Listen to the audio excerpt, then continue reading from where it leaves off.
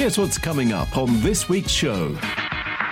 With everyone doing video conferencing now, everyone's calling card being how they come across in a video conference to a certain extent. I think we need to level it up a little bit. The Beat. Welcome to the Big Little Business Show, the podcast that helps small business think big. Hey, welcome to the Big Little Business Show. It's Paul Mumford over here, the lovely Claire Horsley over there, fresh from her Valentine's Day experience. I wouldn't say that so much. It's gone, it's past. I've forgotten about it already. It's ancient history, is that? Well, you can't really do much at the moment, you know? Well, what do you mean you can't really do much? It's Valentine's Day. There is one thing you really can do. I think I'm actually going to have a divorce after this. I think you probably are. We better move on. We've got a new feature start. I'll just change the subject very rapidly because we've got a new feature starting next week, haven't we? We have, yeah. We thought we'd shake things up a little bit and introduce something completely fresh and completely new to the show. Yeah, we're going to talk about gardening instead of business. Is that all right? Yeah, all about spades and shovels. Yes, it's going to be called the Big Little Gardening Show from next week. I've got no hope. I kill everything. Nor have I. Our house is the house where plants come to die. Yeah, that's why they've invented fake plants, for me. No, we're not talking about gardening because it would be a hopeless podcast. We are talking about business next week, but a brand new feature coming to the show next week, which we'll tell you about at the end of this episode. So every week we bring on a guest onto the show to talk about a particular topic that maybe businesses are finding particularly challenging at the moment. So what are we talking about this time, Paul? Oh, this is the episode that you couldn't join us on, Claire. Yes, quite. Yeah, the irony of the situation, you couldn't have timed it better or made it up. So the episode's called The Best Technology for Business. We're talking to David McClelland. Now, David is a bit of a TV tech expert. You can see him on programmes like Watchdog and BBC Breakfast. He also writes a column in the Metro newspaper. And he knows everything there is to know about tech. So we're talking to him about the best technological advances to help your business grow, especially as we're doing things a lot more remotely. And one of the things we talked about, which you'll hear in a bit, one of the things we talked about is how to get the best out of your broadband, and that's why it's funny that yours died at the right time. Oh, I can't quite get my head around it still, to be honest. There is nothing more frustrating than not having the internet or bandwidth that you need, in particular when you're interviewing somebody who's going to be talking about just that. This is the Big Little Business Show. Over the last 12 months or so, the need for technology has changed dramatically for small businesses, hasn't it? How has it changed over the last 12 months? Well, I think we've gone from a position where many people, if they weren't already working from home a little bit, a day a week, or, whenever someone's coming around to check the gas meter or something, we're here. We are now working from spaces that we own. And, some people might be lucky to have a dedicated room in their house. That's not always a given, let alone having dedicated kit. So certainly the first thing that many of us tried to do last year when this COVID thing and this working from home experiment kicked off was to get ourselves kitted up. One of the first things that I bought, and I spent a lot of money on it, is an office chair. I was perching on a chair that as soon as I took it out of my office, I realised why I'd been getting a bag back for a few weeks before that. So I spent probably about £600-700 on a Herman Miller chair, which sounds really, really extravagant. But I think of all of the tech that I invested in last year, this has been one of the best. It's a bit difficult when you can't go through the full ergonomic posture thing that you would do if you were in a shop. And, those guys who work in these shops, they really, really know their stuff. And, they will sit you down in a handful of different chairs, and they will watch how you sit and how you carry yourself and then suggest some chairs. I had to do that all over the phone, but the guys who I work with were fantastic, and the chair arrived the next day, and it is the best chair, the most expensive chair perhaps, but also the best chair that I've ever owned. So it's one less thing to worry about when there's, concerns about health all around us. If I can look after my own health, my physical health, my posture, as well as my mental health in the space that I now own, that is one of the most important things that is going to enable me to do whatever else I want to do professionally in that space. I didn't even know you could spend that amount of money on an office chair. Oh, my word. It's a real eye-opener. I mean, yes, you can get the £50 or £60 things from IKEA or wherever, but it is a bit of money, but I think like any other piece of kit in your office, whether it's a laptop, whether it's a camera or a monitor, it's something that you really, really do need to think about. Like I say, just so you've got one less thing to worry about and you can devote your attention onto the stuff that's going to help you to realize your business or professional goals, whatever they may be. Now, I know there's a lot of things that I want to ask, a lot of things we can cover, and a lot of things people are thinking about, whether they're thinking perhaps of starting a new business this year. I want to talk about some new tech and some things people can do if they want to get from the ground up and start from scratch. But for people who are already finding themselves working from home, and as we're talking right now at the end of January, we've got homeschooling going on as well. So there's a real battle going on for broadband space. So, and you really need to have quite a strong broadband game in order to survive working at home now, don't you? Yes, and that's another one of the challenges because, if in my home, I use that as an example. We have my wife who is largely working from home. She's a key worker but can do some of her work from home. We've got my 2 kids who are also schooling. They're taking the downstairs space. That means that me, who kind of also wants to be in my cocoon when I'm working from home, I need to be in some far-flung corner of the house. Now, our broadband router is downstairs. It's near to the TV because that's also plumbed in, so Netflix and things like that work. But it means that I'm at the other side of the house when I need to be doing my work, and invariably these days that's video conferencing. So you're right, we're putting a lot more strain on our broadband connections at home, and also we're stretching it. We're doing work in different parts of the house where maybe that signal isn't as strong. So what can you do, particularly if you live in an old house like I do, where those Wi-Fi signals don't penetrate the walls all that well? I have the same problem. I live in an old cottage. Yeah. Brick walls are my enemy. Yes, mine too. So a couple of things to consider. A new breed of router has come along, these mesh routers. And what these do is that these have, you've still got your main router that's plugged into your master socket, if you like, the good old-fashioned telephone socket in your house. But they've also got these little satellite routers throughout your home. And they've got this little back channel, if you like, that they talk to each other on, which is high capacity. And then they create their own little Wi-Fi network in those different zones of the house. And they all work together so that hopefully you'll be able to have seamless coverage throughout your home. They can be quite expensive.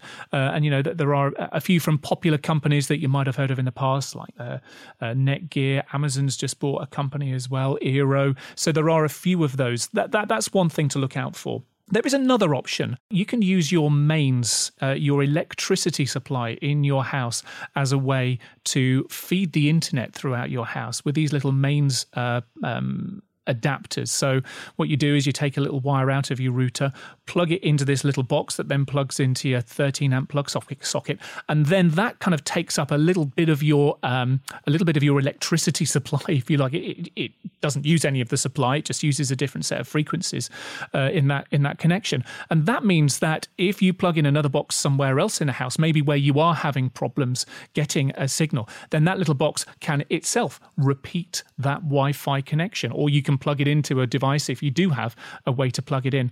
That way, you're not having to run cables through your home to get the fastest speeds. You're using your electricity supply instead of running a dedicated cable. That can also work very well if you have a home office in your garden, at the bottom of the garden, for example, where Wi-Fi won't reach very often.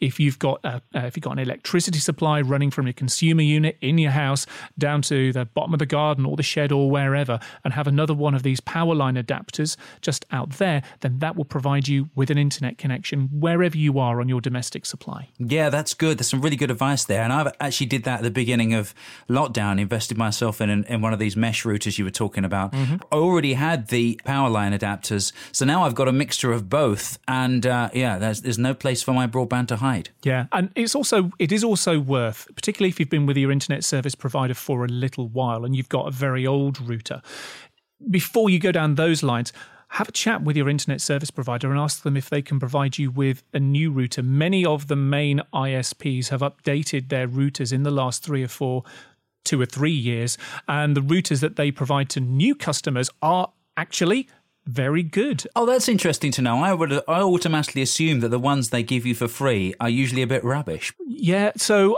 I did a thing for Channel 4 a couple of years ago where I got to test the broadband routers from the top 5 internet service providers in the UK. And yes, not all of them were good, but the good ones from BT Home Hub, and also, I should say, since then, the Vodafone router as well, are fantastic. They use multiple frequencies, multiple antennas, and they do give a very, very good connection throughout the house as well. So if you're not quite getting the signal that you want, probably the first step is to see if there's a new router that your internet service provider can give you, and that may just be enough for you to be able to do your video calls in your back office or in your shed. If that still doesn't work, then yeah, have a look at the mesh, have a look at the power line adapters, and either one or a combination of those should give you a good connection throughout your home. That's covered the broadband, which I think is a really important thing to cover.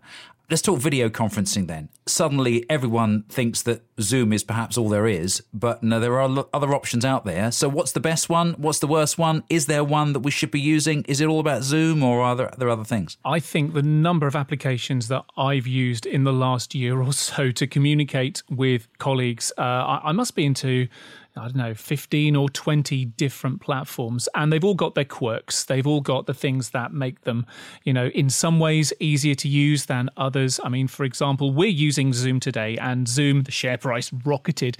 Zoom is great for a lot of reasons. It's really, really easy to use. And I think some of the other collaboration platforms like Microsoft Teams, they're great. They also have their quirks. And Microsoft Teams, personally, I find that to be a bit of a tricky user interface to use. I know it's very popular in schools. I agree with you. My wife works in a primary school and she uses Microsoft Teams, and she's not perhaps as technically savvy as I am, and she was like, what is this? How do I get my head around this? And I had to look at it and more or less said the same thing. It took me quite a while to get used to how it worked. It's quite complicated, isn't it? I agree. I mean, the thing is that what we've seen over the last 12 months is that the video conferencing platforms, they've by and large, always been there. Skype has been around for almost 20 years. I think it's 18 years old this year. Microsoft Teams isn't new, Google Hangouts, Google Meets. This is technology that people were aware of but just weren't using. Maybe it was a cultural thing, a behavioral thing, or a change management thing. But what I haven't seen yet, and this is what I would like to see going forward over the next 12, 18, 24 months or so, is these platforms maturing. Not just the video conferencing platforms, but the online collaboration platforms. Slack is another one. Let's replace email, but never really quite happened.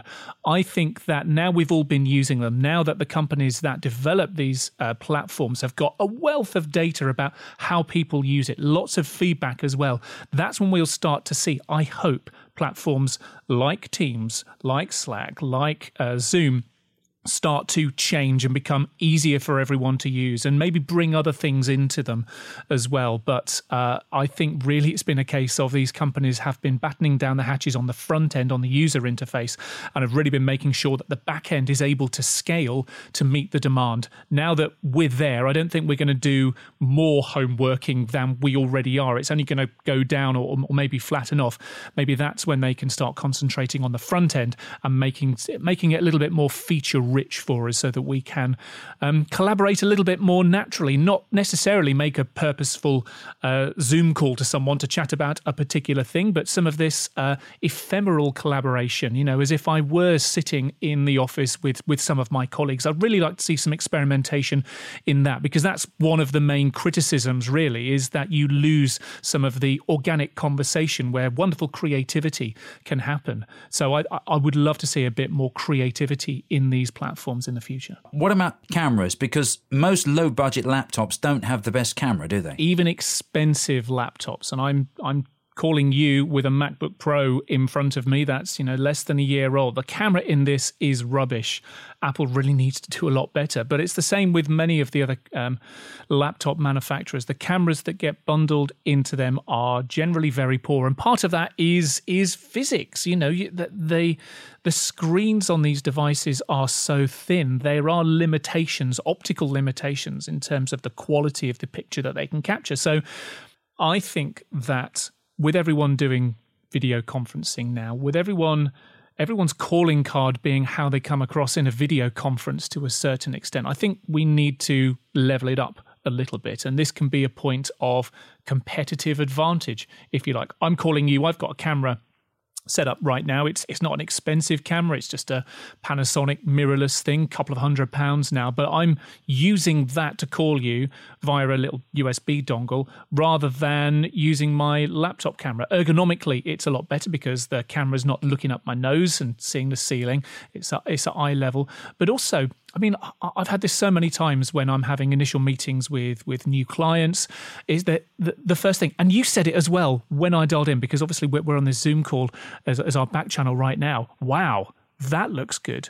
And I know it does because I have got 4 lights going on here. You don't need to have those, but I do because I do video as well. I've got a background which is fine. I've made an effort so that how I come across on camera, how my background comes across on camera, the product that I project, even down a video conferencing line, is the quality image that I would try to project where I'm meeting you face to face. I agree, and I think it's worth going to that extra effort. I mean, I do that as well. It's tidy, we've got things in the right place, and it looks nice and presentable, and I think that's really important. Yeah, if I am going in for a meeting or an interview or whatever, I will make an effort to have a shave. Not that I've had a shave today, sorry, Paul, but to make sure that I am presentable myself. Having a little bit of pride about how you come across, how your background comes across on camera, as well as yourself, can lift you above. And like I say, I'm pretty sure that I've got work or engagements purely because I have presented myself in initial meetings as well as I can when it comes to the camera and the video conference bit. I'm using a thing, I don't know whether you're aware of this, David, called Epoch Cam. Aha! Have you heard of this? I was going to go on to that. Yes, I was going to go on to that. So, I mean, how does it look? I'm using it right now. It looks absolutely fine. So Epoch Cam, and there's a handful of other apps like this. The thinking is that the camera that is on your smartphone is fantastic. Epoch Cam and the like will let you use that camera. Again, you can just, it's often much easier to mount your smartphone on a book or something like that, or just get a little stand for it. And that there will feed that camera view straight into your video conferencing software. And it looks fine. It's certainly, even that is an awful lot better than using the built-in camera on your laptop. Now, we mentioned and touched briefly on Microsoft Teams, and I wanted to talk a little bit more about these productivity tools and the ways that you can perhaps work with your co-workers or your colleagues. This is a perfect example with Claire and I. Funnily enough, Claire can't be with us today because she's got internet problems. What are the chances of that? But we often use something called Trello, so we can remotely work together on our podcast and keep in touch with forthcoming episodes and all the content and all the things that go with that. And I love working in Trello because it's simple. Once you work out how to use it, it's a really great tool. Now, what other tools would you recommend for doing things like that so people can work remotely? Funnily enough, I had Trello written down here, and there are other Kanban type apps. So Kanban systems, I think it was Toyota that pioneered the Kanban system as part of its just-in-time manufacturing process. And if you are a fan of Post-it notes and visualizing whereabouts you are on different projects, then tools like Trello can be really, really helpful. Other tools, there's one that's relatively new, and it's by a company called Basecamp, which is itself not a stranger to the productivity app marketplace, but it's an email app called Hey, H-E-Y. And this is email reinvented. I'm pretty sure that's on their website somewhere, so I make no apologies on their behalf for that.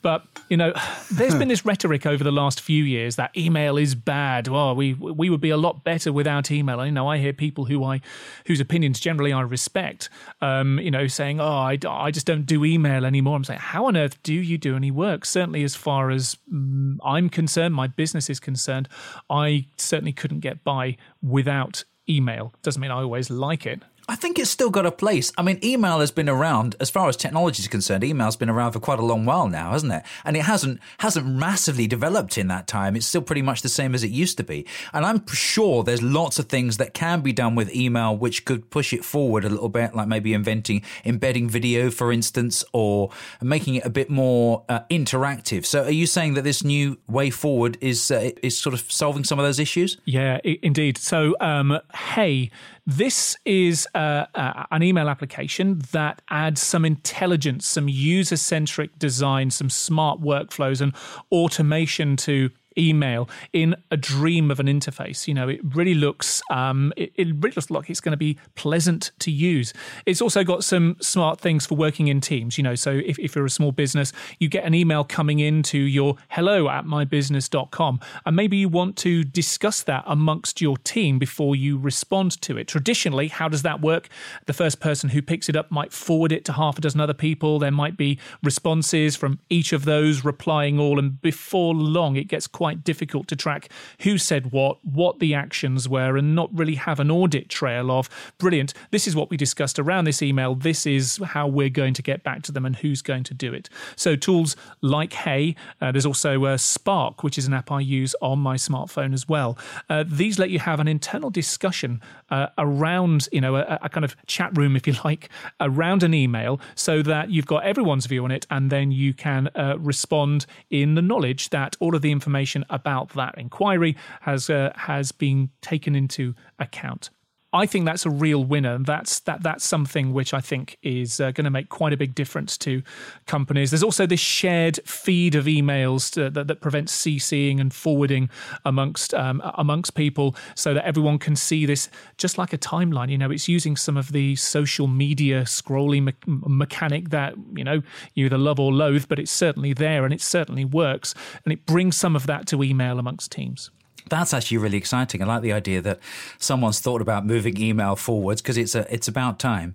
If you're listening to this right now and you're thinking, oh, what did he say? I need to write that down. What's this? What's that app? So we have a page for every episode for the show. So I'll give you the links at the end, so you can go to the page on our website that's about this episode, and we'll have all the links in there of all the things that we talk about, so you can go and check them out for yourself. So moving on, let's consider someone maybe might be starting a business from scratch this year, because I imagine that a lot of people who have got a change of circumstances and thinking about taking the reins for themselves. I think it might be quite good to think about what essential tools you think people might need if they're starting a business from scratch. I know it's a very broad subject because the business could be about anything, but there are some really great tools out there which can help people to organize themselves, like Trello, and there are other things like that too, aren't there, which are kind of pretty much essentials. Yeah, and I think it depends upon how you work. A tool that's been invaluable to me, two tools that have been invaluable to me have been around time tracking and focusing. So particularly when you know all hell's breaking loose around the house with homeschool and deliveries and all the rest of it, being able to say, I need to get this task done without being distracted. How am I going to focus on this task? And you know, obviously we've talked about project management tools as well to work out what tasks you need to do. But how am I going to be at peak productivity and understand where I'm spending my time, so that, you know, on a weekly or fortnightly basis, I can take a look at that and understand, well, actually I'm spending way too much on product development and not very much on sales or whatever. So two tools that will help you to do that. First of all, Focus. Focus is an app that uses something called the Pomodoro technique, which is beloved of many people, including me. What it does is that it divides your day into, there's a little bit of give and take here, but let's say 20-minute periods of focus. So if I know I'm writing a story for the Metro, I've got a deadline on Monday on that, I know that I tend to work pretty well in 20-minute chunks. And after that, and in that 20 minutes, I will shut off all notifications. My phone is on Do Not Disturb. I've got my email application closed. For that 20 minutes or 25 minutes, I'm focused on that activity. After that, it'll go beep, beep, beep. and you've got 2 minutes to stand up, have a sip of water, check if there are any urgent calls that you've missed. And then you go back and do another 20 or 25-minute chunk. It's named after this Pomodoro, this timer that the guy who invented it had that was in the shape of a tomato. And he used this to time these periods of focus. And it's been used throughout business for a few years now. And after 4 of these Pomodori, yeah. Let's go with Pomodori. After 4 of those, let's say, then you get a longer break, a 25-minute break, so that you can put your brain elsewhere, just have a little bit of a refresh before you go back into the task. It sounds, oh gosh, but there have been many times over the last few months when I have struggled to focus on a particular task. And I found this methodology has been such a help just to enable me to get stuff done. And feeding into that is this time tracking thing. There are a number of apps. Focus will do this for you, but there are also apps like Timery from Toggle. And what these do, again, you've got project management software that will feed into these if you want, but they will help you to understand where it is you're spending time. I know I'm sat at my desk for 8 hours a day. How much of that really am I on Facebook or Twitter doing work, doing research? And how much of that do I have Word or IA Writer or whatever else, and I'm actually sitting down doing stuff? And yeah, how much am I spending on business development? How much am I spending on doing research or whatever? Having a look at that and being a bit regimented and being a bit anal about it for the first couple of weeks, you really do start to get a picture of where your time's spent, and it enables you then to make to get some insights and to make some decisions. I've only spent an hour doing business development this week, and pitching new work. Maybe in a 40-hour week, I should be spending 10% of my time pitching work to new clients. Yeah, that sounds reasonable. So how come I've only spent half an hour? No. So those insights will teach you things about how you work and about how your business is operating that maybe, when you're in the micro view, you might not have the distance to do. And those are 2 approaches that I can't recommend enough, particularly if you're starting out, when you're not only learning about your business and about the marketplace and about what it is you're developing, but you might also be learning about how you work. And particularly with, the fact that many of us are working on our own at the moment, I think that's a really important lesson. Yeah, they're 2 really, really great bits of advice. And I love that first idea with the Pomodoro. Because I think after 20 minutes or so, and now you said that, it is around 20 minutes, you start to get a little bit of brain fog and you start wandering off, and then that P word happens, procrastination, where you start playing around with different things and maybe scrolling through Facebook and stuff, and then you stop yourself and think, oh, shouldn't be doing that, should be focused. But if you had that 20-minute window and then you went off and even if you just went off and walked around the block for 5 minutes, that's just enough to refocus your mind and bring you back to sort of the task at hand. I think that's such a great little thing. I'm certainly writing that down and getting myself involved in some of that.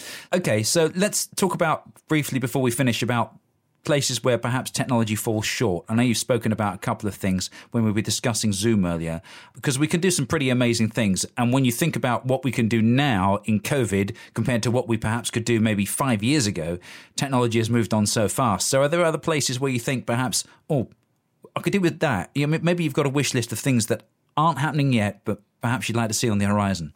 So one of the clients that I've been doing some work with over the last 12 months is BT, and I've been hosting some events where they've been talking about the future of work. And there's a lady called Dr. Nicola Millard, who is fantastic. She's a futurist, and I've had some great conversations with her. She's a non-technical futurist.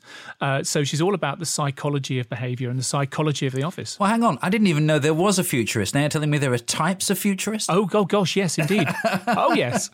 And the reason that she's great, and I encourage listeners to look up her stuff on LinkedIn and elsewhere as well, is that she's been investigating this whole thing around collaborative working for 20, 25 years or so, since the 80s, since dial-up connections.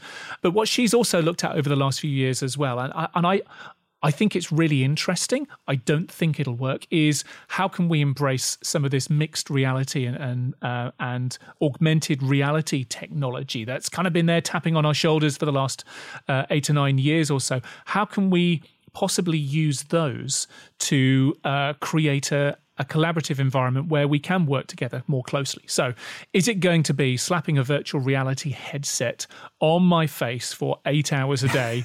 And, where... Oh, let's hope not. I hope not as well. But, there are big companies that have made big bets in this technology, from the likes of, when Facebook bought Oculus Rift, the little gamer virtual reality headset back in 2011, 2012, they spent billions on that, making a gamble that virtual reality would play a big part of our future. I don't think that gamble's paid off yet, but this is very much a long game. Microsoft, HoloLens 2, this is a mixed reality headset where you're looking through a visor, I think is the best way to describe it, but there are augmented bits of graphics that appear on top of that and meld themselves around your physical environment. Again, that maybe is a step closer to where we want to go, and most analysts say that augmented reality is going to be far more important than virtual reality, where you're completely in a made-up world. But again, the ergonomics of it, putting that ski mask on your face for so many hours when, frankly, I get a little bit sick after 10 or 15 minutes of wearing one of those things.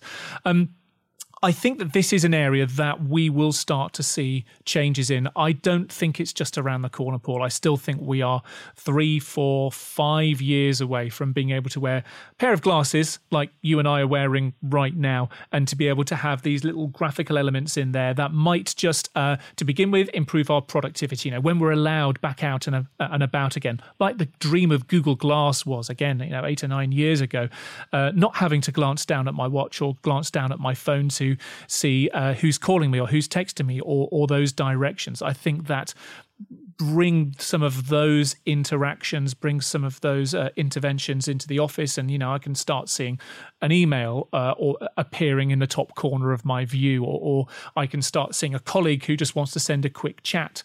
I don't know, this is the part where we fall down, because it's about the use cases that work. It's about applying some of this creativity, and that's where the non-technical bit of being a futurist comes into it, because how psychologically do we respond to these constant bombardments of interactions from our watches and phones and from our laptops? Do we want those in our glasses as well? Probably not. So what are these future interactions that are going to make us more productive, make us feel more connected with our work colleagues when we want to be connected, and enable us to keep that creativity going? I don't know, but I think mixed reality is going to be there, but not for a little bit. That's an interesting thing you were saying about the whole glasses thing, and having the information come up in your glasses. That kind of stuff just doesn't sit right with me at all. I mean, even when the smartwatches and Apple Watches started to happen, I said, nope, not going to have one, not going to get involved.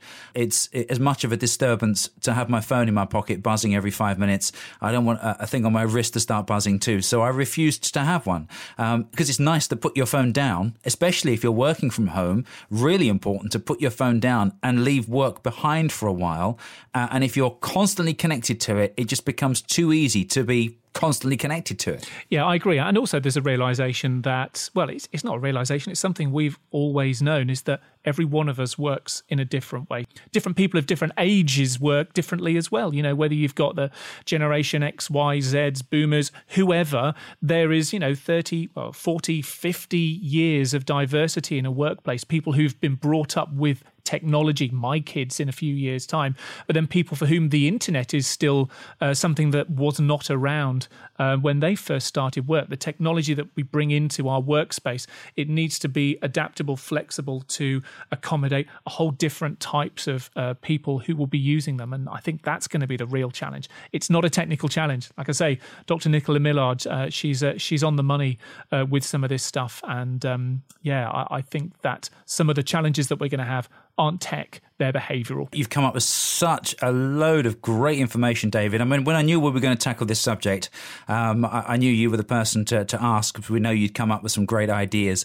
But we've got reams and reams of stuff there, which is absolutely fantastic. And I think perhaps this conversation isn't over. I think perhaps there might be a part 2 at some point in the future. By the way, if you're listening to this and you're thinking, oh, what did he say? What was that? We're going to put it all on the page on our website, biglittlebusinessshow.co.uk. So you can go and check it out after the episode, and we'll link you directly alert you to all these different things that David has recommended. So we always like to finish off, almost like a sort of a chill out at the end of the conversation, to ask you a set of questions completely unrelated to what we've been talking about. But this is the point where we get some really interesting answers and learn a little bit more about you, David. And it's all inspired by a US TV show, I don't know whether you've seen it, called Inside the Actor's Studio. Yes, indeed. Where the presenter, what was his name? I'm trying to think of his name. James Lipton, that was him, isn't it? Yes. He used to always ask the same questions at the end of every episode, so I thought, good idea, let's do that and see what we get. And we get some great answers. So, question number 1. What's your favourite smell? Oh, this got me thinking a lot about my nose and my sense of smell. Yeah, it's quite big. I'm not going to lie. My sense of smell is really, really important to me. And that sounds like a weird thing to say, but I sense things. I feel things through my nose quite a lot. And it's part of how I remember, survey a room or a space or a meeting or something like that. Very, very evocative. And I know you've had this conversation before on the show as well. Now, I don't smoke. I don't like the after effects of being around a campfire, smelling of smoke or whatever for a few days afterwards. But the moment when the fire is catching, and it's not just the smell of that smoke, it is the warmth that comes with it that I also feel in my nose. It evokes this nostalgia. I don't know what it's harking back to, whether it's a fabricated memory or a real one, but it takes me back to this warm, cozy place that I kind of maybe deep down hanker for somewhere. Oh, that's a really good answer. And instantly, as soon as you said that, you made me, and I'd completely forgotten about this memory, but you made me think about the bonfires that my dad used to have on a Sunday afternoon in the spring and in the summer when he was sort of doing lots of gardening. And he'd have, they used to get those bins that you used to be able to burn stuff in. And that smell of that bonfire, as soon as you said that, I thought, oh, my dad's bonfire on a Sunday. You've taken me back to the bonfires of my dad as well. Maybe you have directed me towards the memory, that bit of nostalgia that I was seeking. Thank you very much.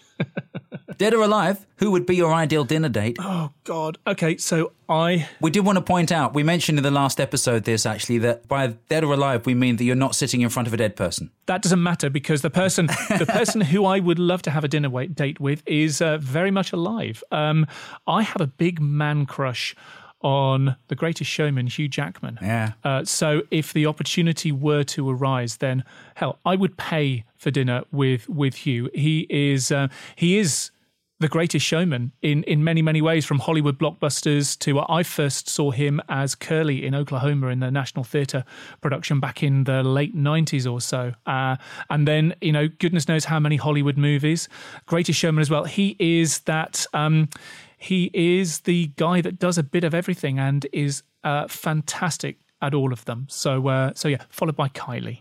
That's probably more about my generation. Oh, yeah. Okay. What profession other than your own would you like to attempt? Well, I'm a bit like you in a way, Paul, because I'm fortunate that I've had a stab at a fair few different careers in my life, and I've enjoyed every single one of them, and I bring the history of each one of those into what I do now.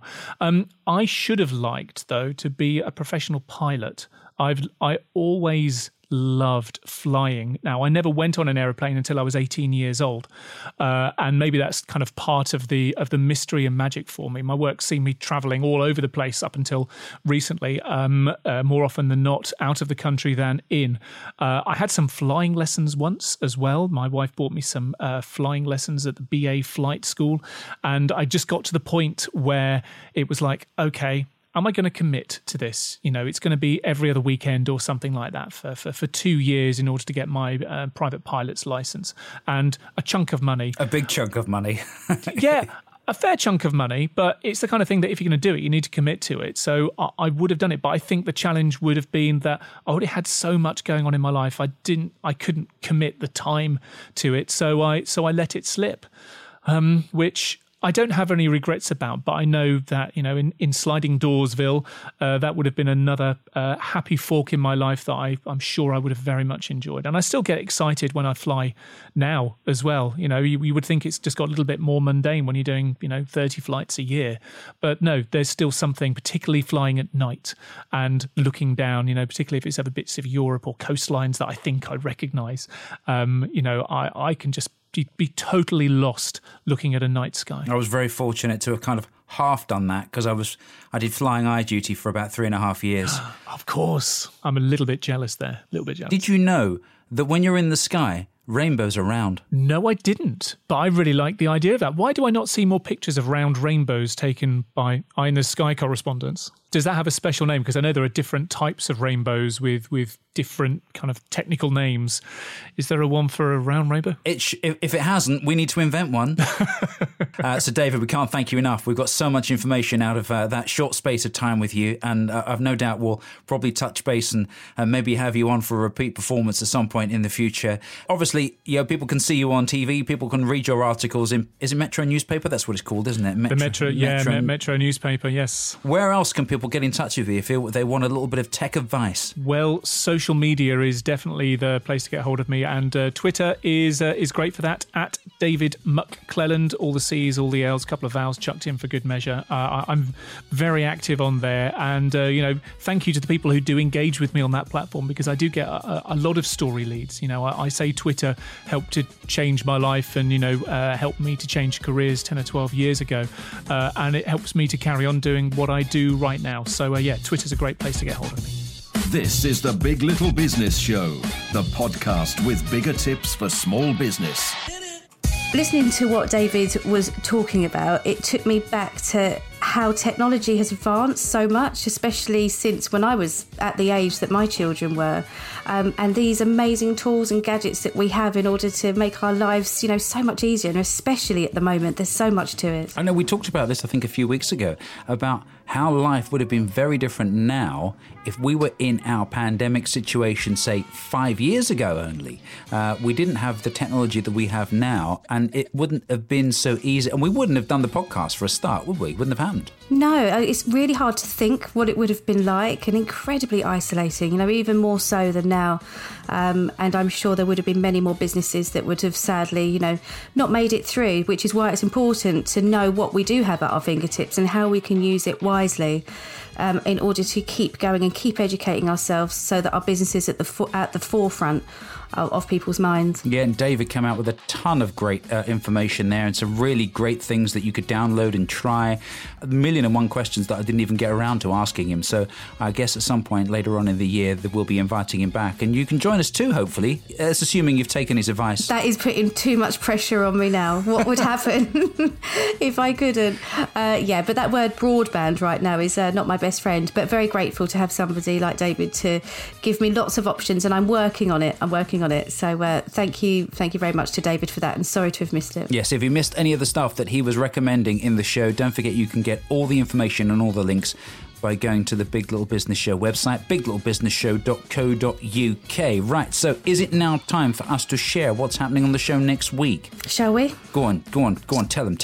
Okay, at the end of our episodes, we give a shout out to a business who we would like to just give some recognition as to, what it is that they do to let people know that they're there. But what we would like to do is once a month, and what we will be doing is talking about books, and we're going to be talking to Adam Daniel, who's going to be sharing his top suggestions for business books that we can read. Yeah, if you didn't hear this a couple of weeks ago, we had Adam on the show because he challenged himself to read 33 business and self-development books within a year. Well, you love these little ideas about having spreadsheets and stuff and writing stuff down and making notes. They're my element. He's a king of referencing, is our Adam. But yeah, we thought it would be a great idea if we had him on once a month just to recommend a book, and because he's going to carry on doing this reading over this year, and he agreed to come on once a month and talk about whatever he's reading and recommend a great book for you all to read. Yeah, I think this is just absolutely brilliant. I have not talked about business books as much as I have done in the last 12 months.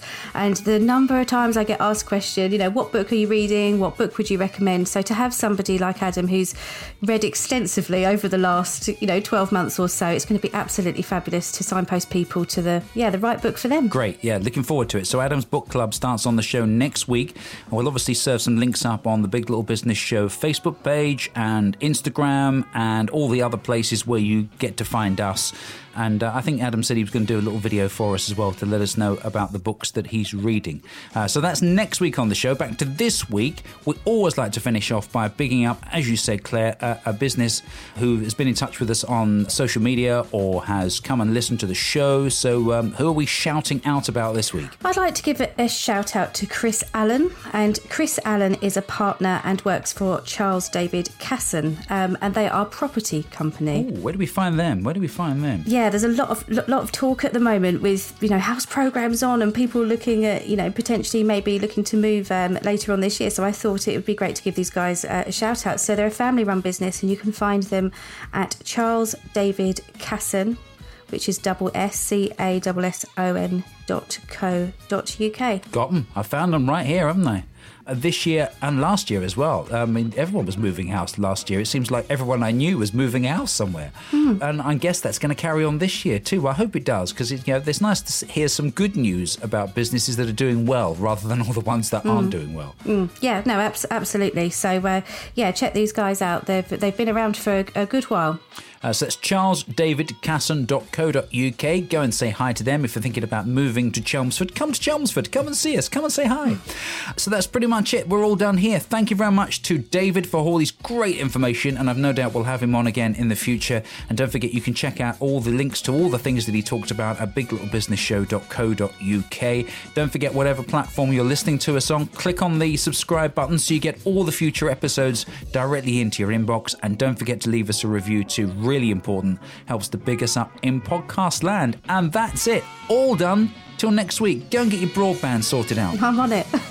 Bye-bye. The Beat. You've been listening to The Big Little Business Show with Paul Mumford and Claire Horsley. You can subscribe to get the latest episodes via iTunes, Spotify, TuneIn, and everywhere you find your favourite podcasts. Come and find us at biglittlebusinessshow.co.uk. And we're on Facebook too. Just search for Big Little Business Show. The Big Little Business Show is a PM2 Media and Excel Networking production.